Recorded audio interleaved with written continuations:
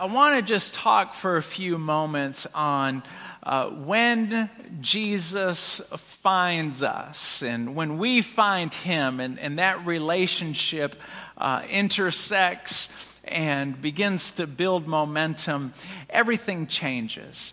And there are certain times in life where we kind of lose our way, or we get busy. We've got things that distract us, and it's kind of like we need to recalibrate and find our purpose, the reason why God put us here.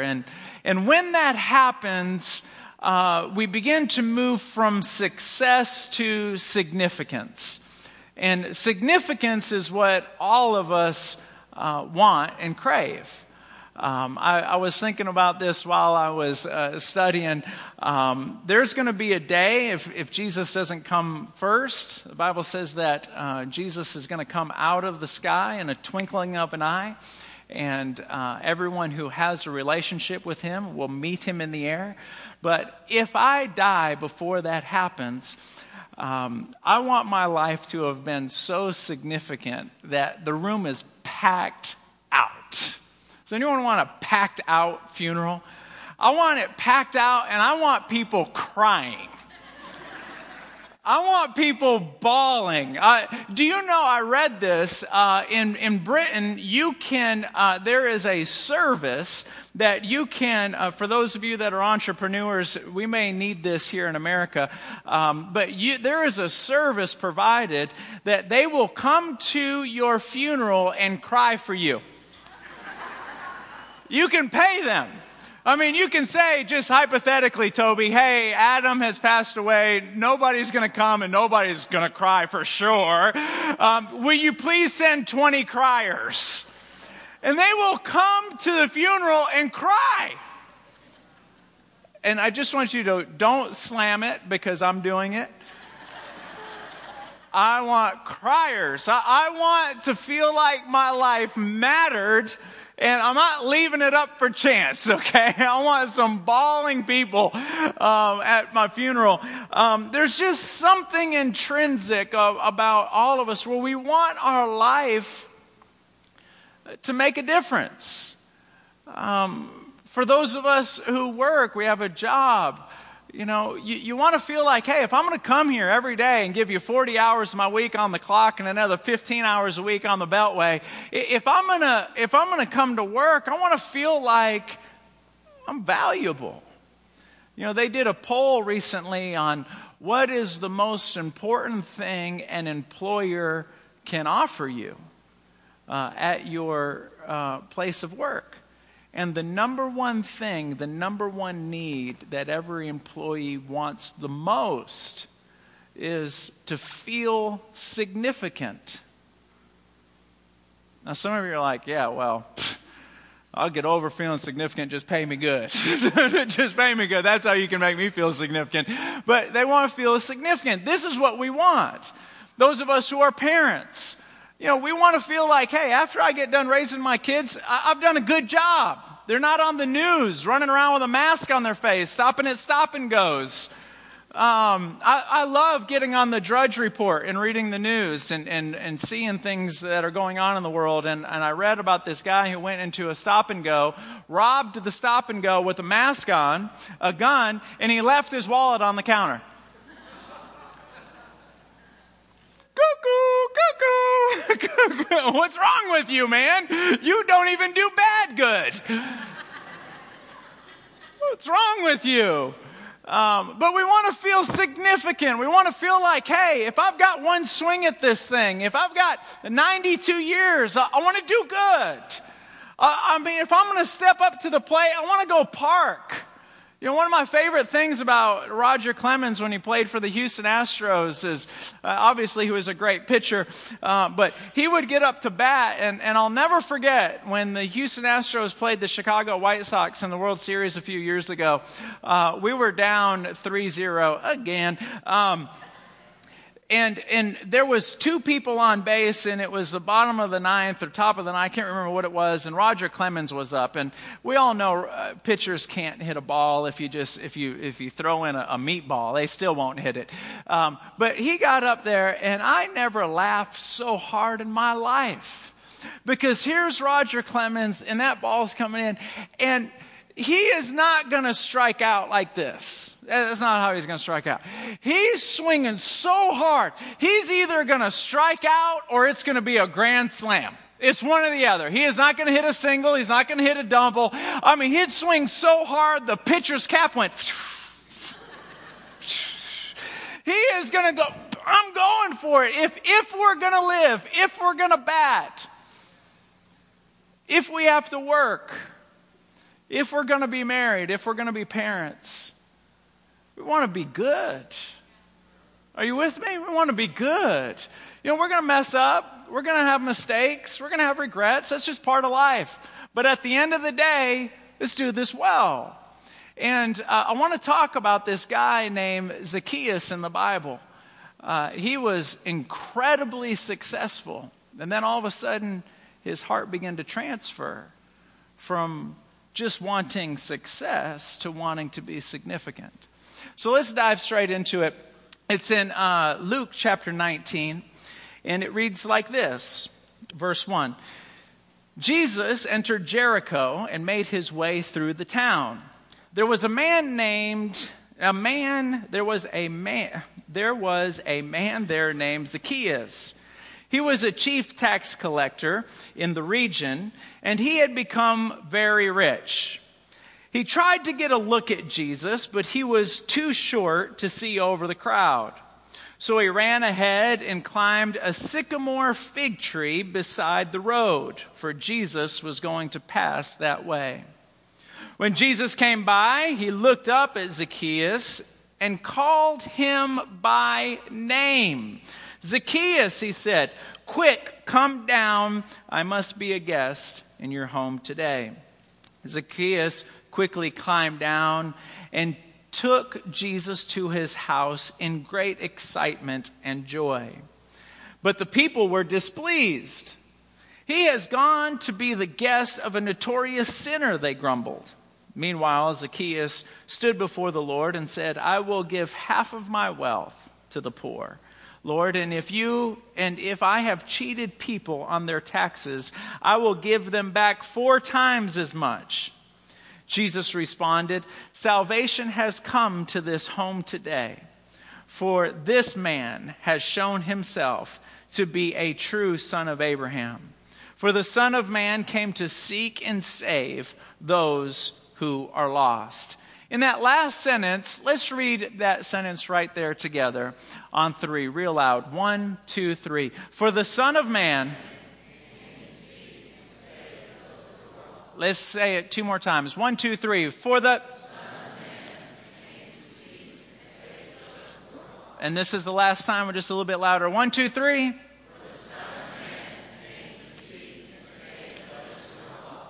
Jesus, when he came to earth, he had laser focus on why I'm coming here.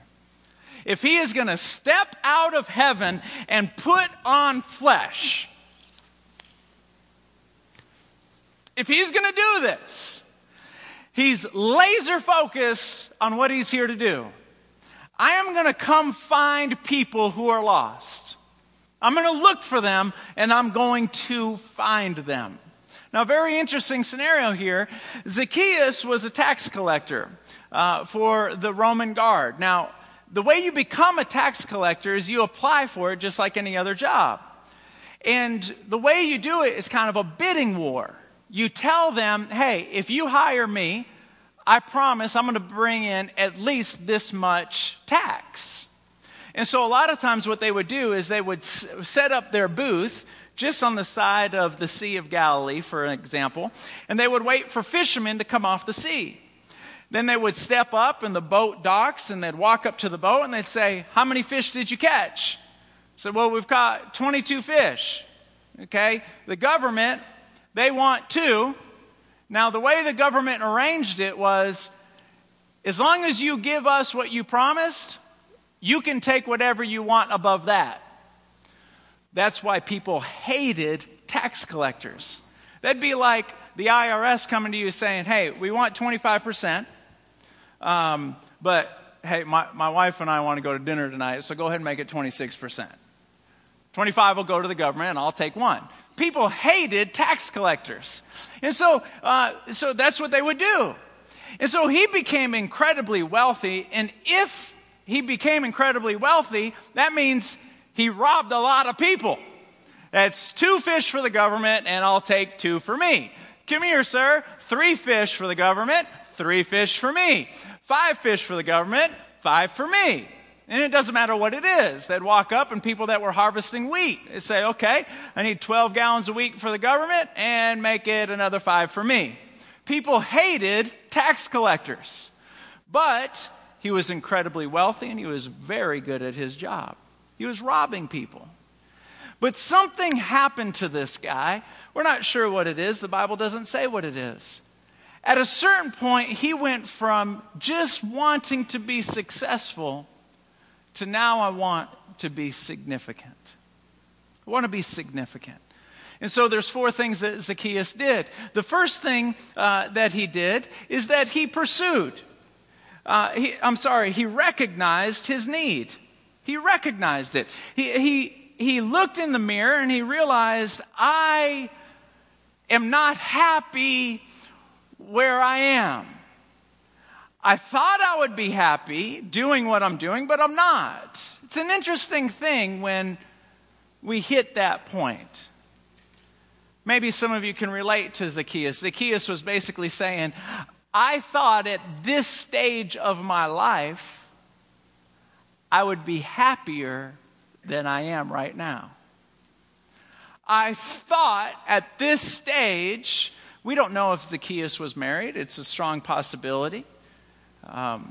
Let's just fill in some blanks. Give me some poetic liberty. I thought my marriage would be better. When I dreamed about being married, I dreamed that it would be better than it is.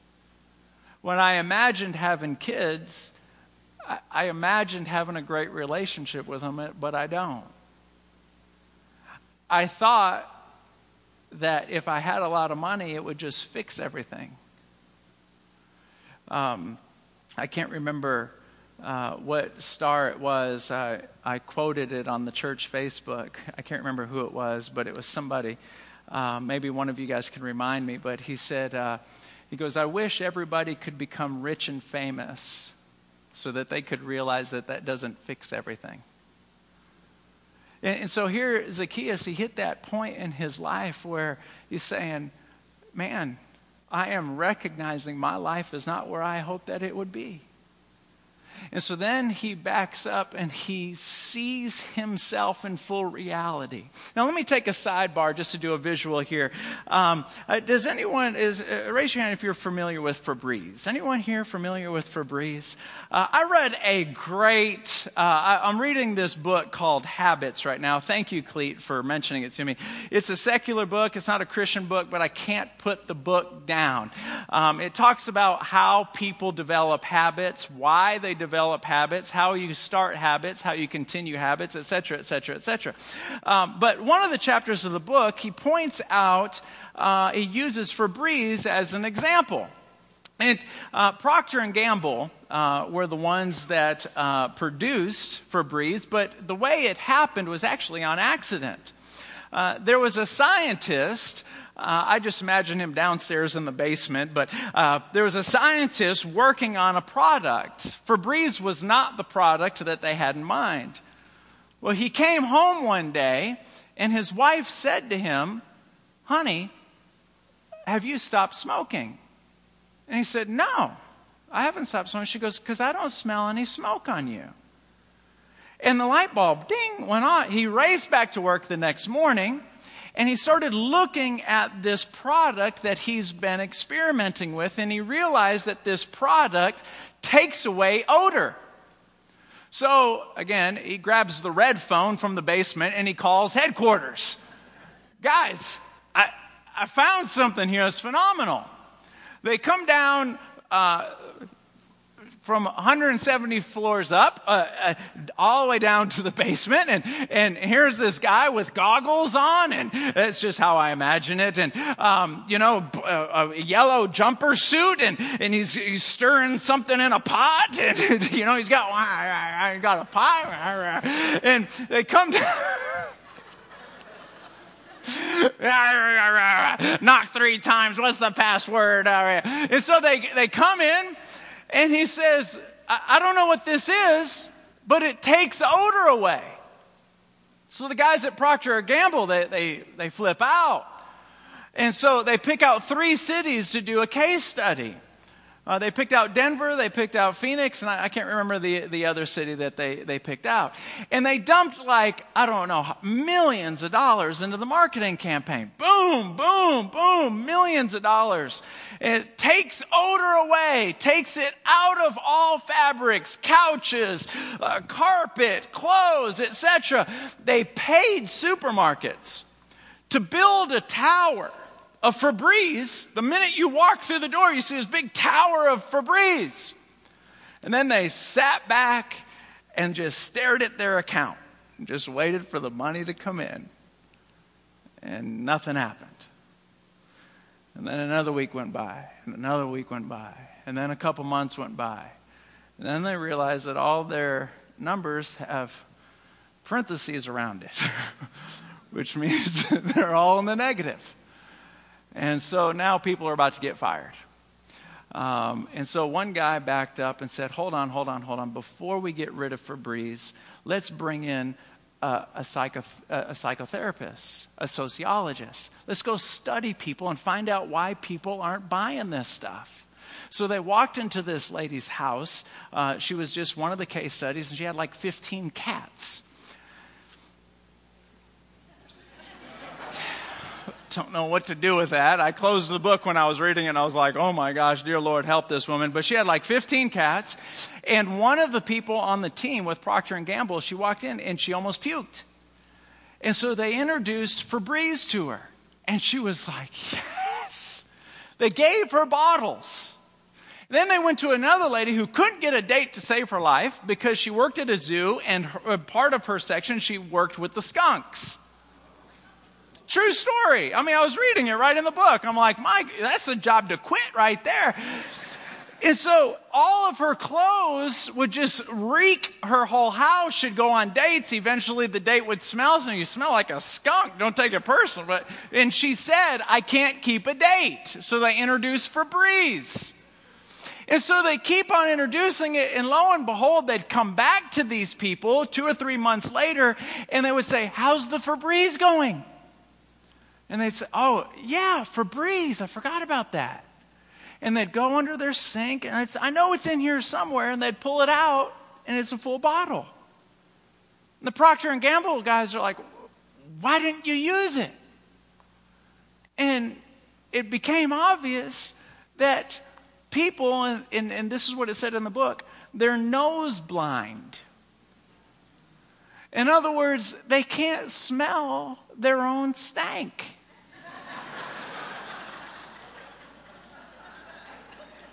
So you and I walk into their house and they're like, oh dear God. And they're like, what? So Procter & Gamble's coming in like, oh dear God, dear Lord. And they're like, what?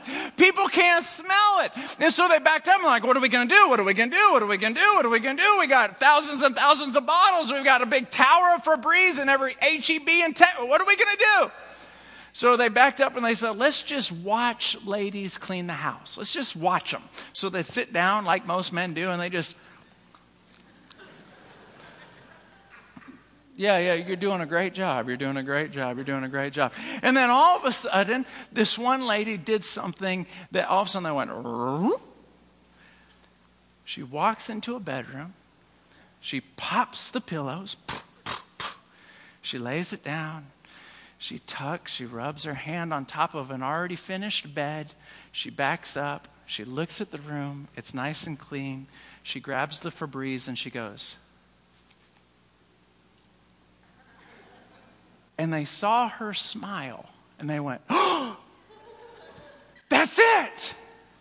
And so they go back to headquarters. They go back down into the basement. The guy's down there, and they said, talk to us about the chemicals and how you combined it, all these molecules and blah, blah, blah, blah, blah, and other cules. And he says, bottom line is that this product, it doesn't smell like anything. The only thing it does is it kills what stinks.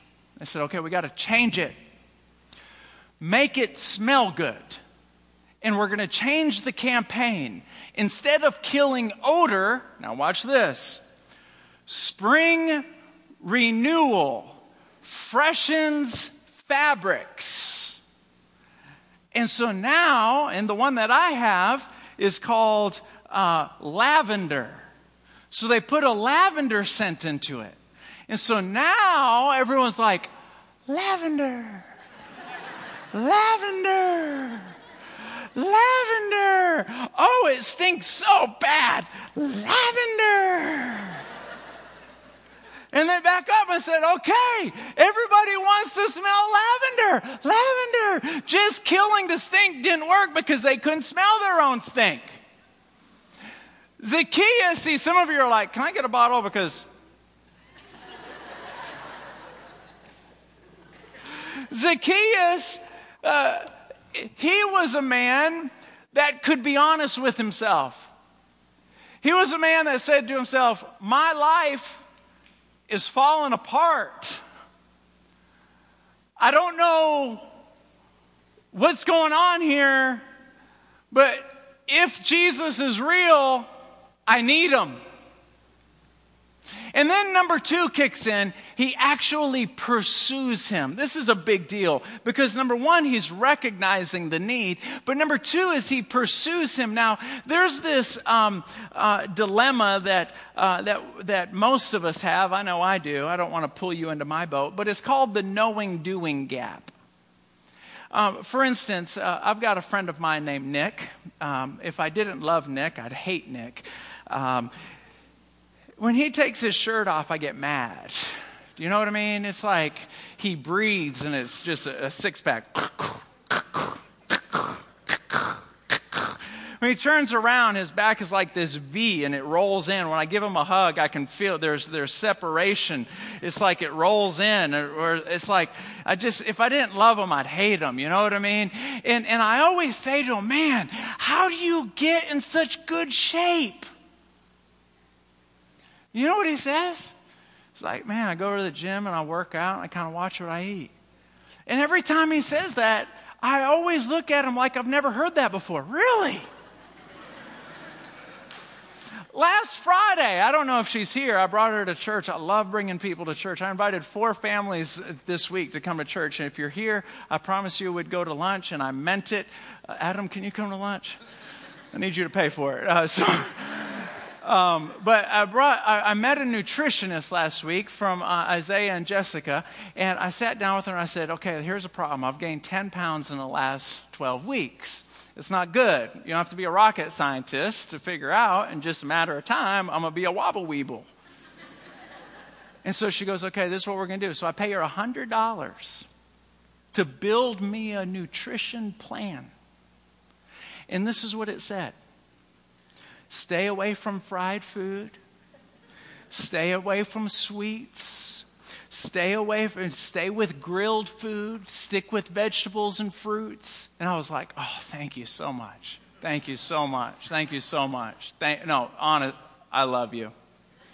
I get in the car. I start heading home and I went, I just paid a lady $100 to tell me something that I learned when I was like 17.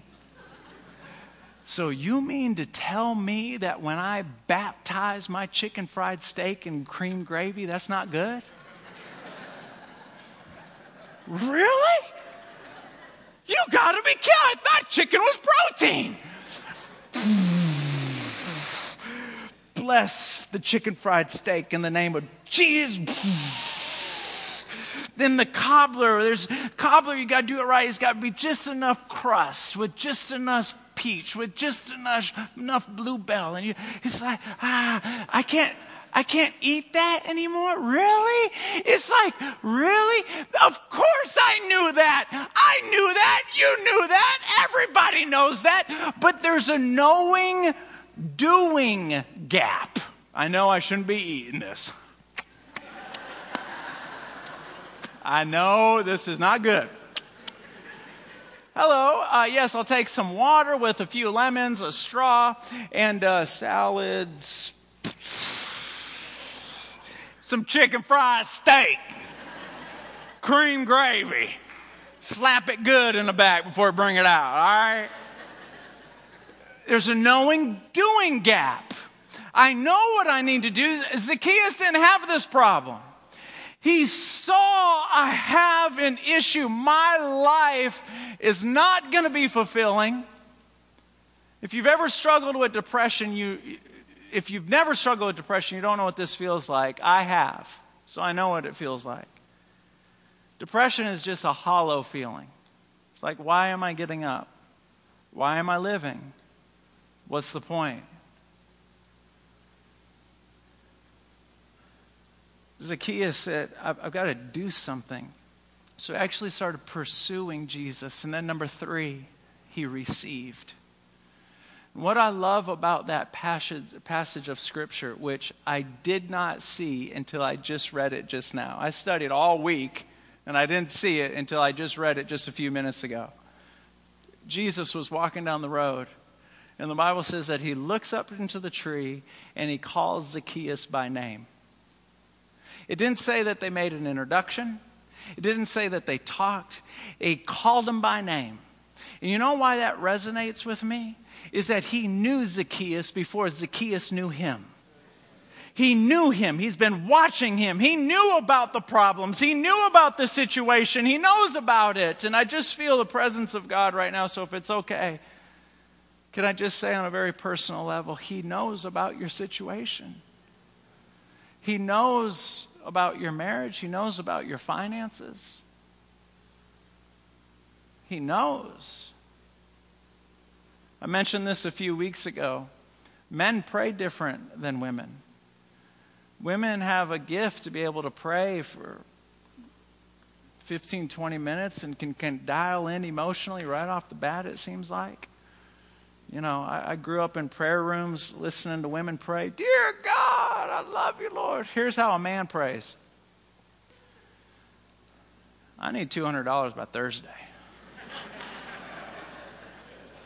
Amen. That's how a man prays. You know, it's almost like God looked at Zacchaeus and said, I heard the one sentence prayer. I heard the prayer in your head that you didn't want to say out loud. I see where you're at. And then he exceeds his expectations. And can I just say, for all of you, especially if you're new here, I don't know if I want to jump in with both feet, because if God disappoints me, I don't know what to do at that point. When you go all in, what you receive in return is more than what you anticipated. He looks at Zacchaeus and says, Zacchaeus, yes, sir, I want to come over your house. Now that's what I'm talking about. That's what I'm talking about. Let's not talk here in front of 1,000 people. Come to my house and let me tell you what's going on. Let me walk you into my son's bedroom and open up the bedroom and show you what's going on in there. Come to my home. He wants to come to your house. He wants to find out what's really going on. You know, in the woodlands, you can hide a lot behind trees. He wants to step behind the trees, open up the door and come in and look around. Absolutely. He wants to come over. He wants to get involved. He wants to be part of the family. He wants to sit down and he wants to hear you say, I need $200 by Friday. He wants to connect. And then here's the very last thing that happened in the Zacchaeus story is Zacchaeus began to share. See, you cannot be a follower without being a fisher. See, there's something that happens to every person who follows Jesus, that you have a mandate, you have an assignment to go share what you know. See, some of you brought a friend, and if you are that friend, let me just say, the person who brought you, they found a place where they really get encouraged, and they really get lifted up, and they wanted to share it with you, which is one of the biggest compliments in the whole world. And so he goes out and he shares it. He starts fishing for men. He starts trying to pull men from their situation. And this, my friends, is the biggest, most important thing in Jesus' world are people who don't know him. It's the most important thing in the whole world. Jesus told 3 stories. The first story he told in Luke chapter 15, he says, there was a guy who had 100 sheep. One of them was missing. And he left the 99 to go find that one sheep right then and there, because at the top of Jesus' list are not the 99 that are nice and safe, that are just looking for more food. The top of the list are the people that do not have a relationship with him. And then he tells another, he goes, I got another story. Forget the sheep. Coins. There was a lady that was in her house and she lost one of the coins. And she stayed up all night long looking for that coin. For Jesus, we read it at the beginning, this is the number one priority. You could call her up and say, Aunt Betty, you got 1,000,000 coins in your purse. Chill. I want that coin. Third story. There was only 3 in Luke chapter 15. It was about a man who had 2 sons. And one of the kids was lost.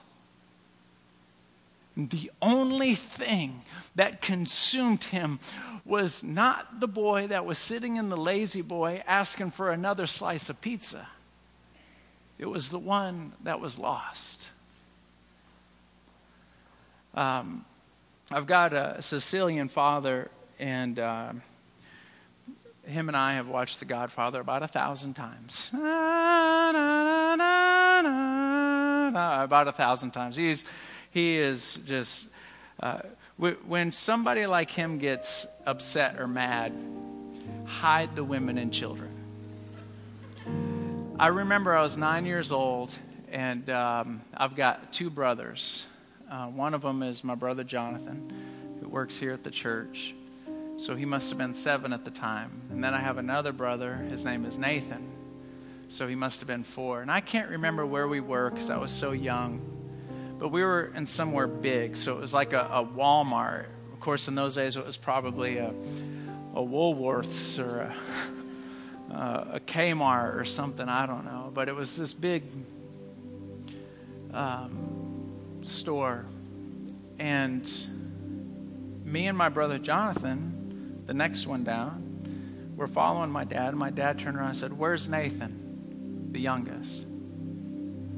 And my brother Jonathan and I were like, I don't know. And my dad shifted into a gear that only parents know about.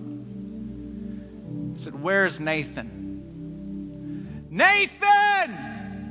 Nathan! He's yelling. Nathan! You know, parents could care less what people think when they're looking for their kid. Nathan! He's yelling. Nathan! He whispers. Nathan! At that moment, I know my dad loves me. And Jonathan knows that he's loved as well. But at that moment, the only thing that mattered was Nathan. Nathan!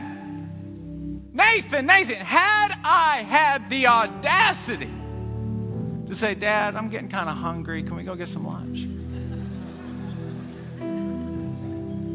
My dad would have snapped my neck. It's not that he doesn't love me. It's not that he doesn't care. It's not that he's not concerned about how hungry I am. But at the top of the list, and there is no second, at the top of the list is my brother Nathan, because he's the one that's lost. And while Jesus was teaching, he said, this is the primary reason why I'm here.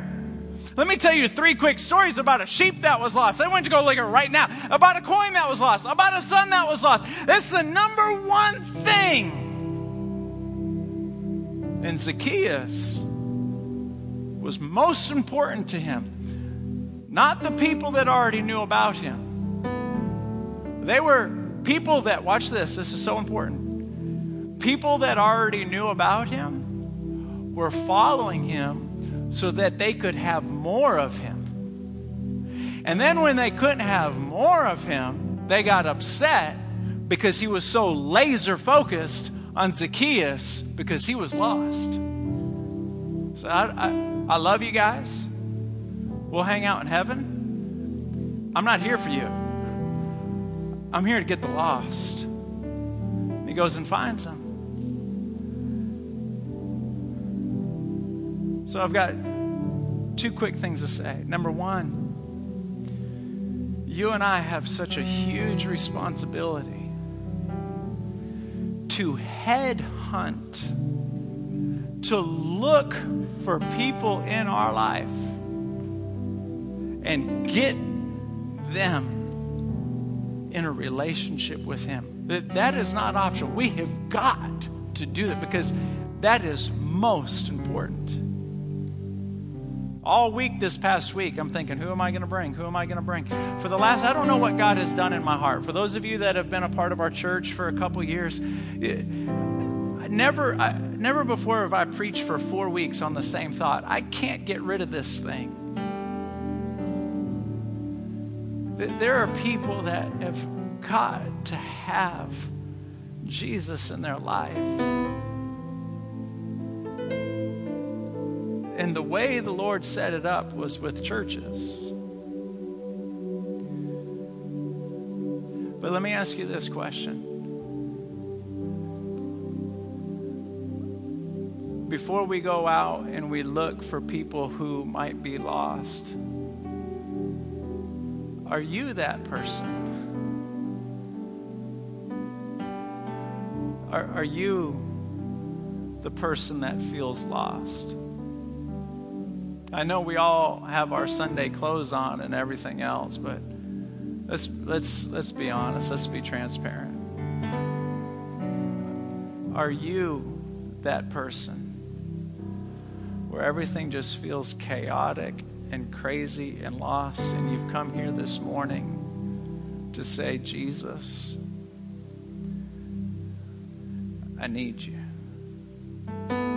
Are you the person that says, hey, somebody else might be nose blind, but I'm not. I know exactly what my situation is. And my situation is, Jesus, I need some help. Are you that person?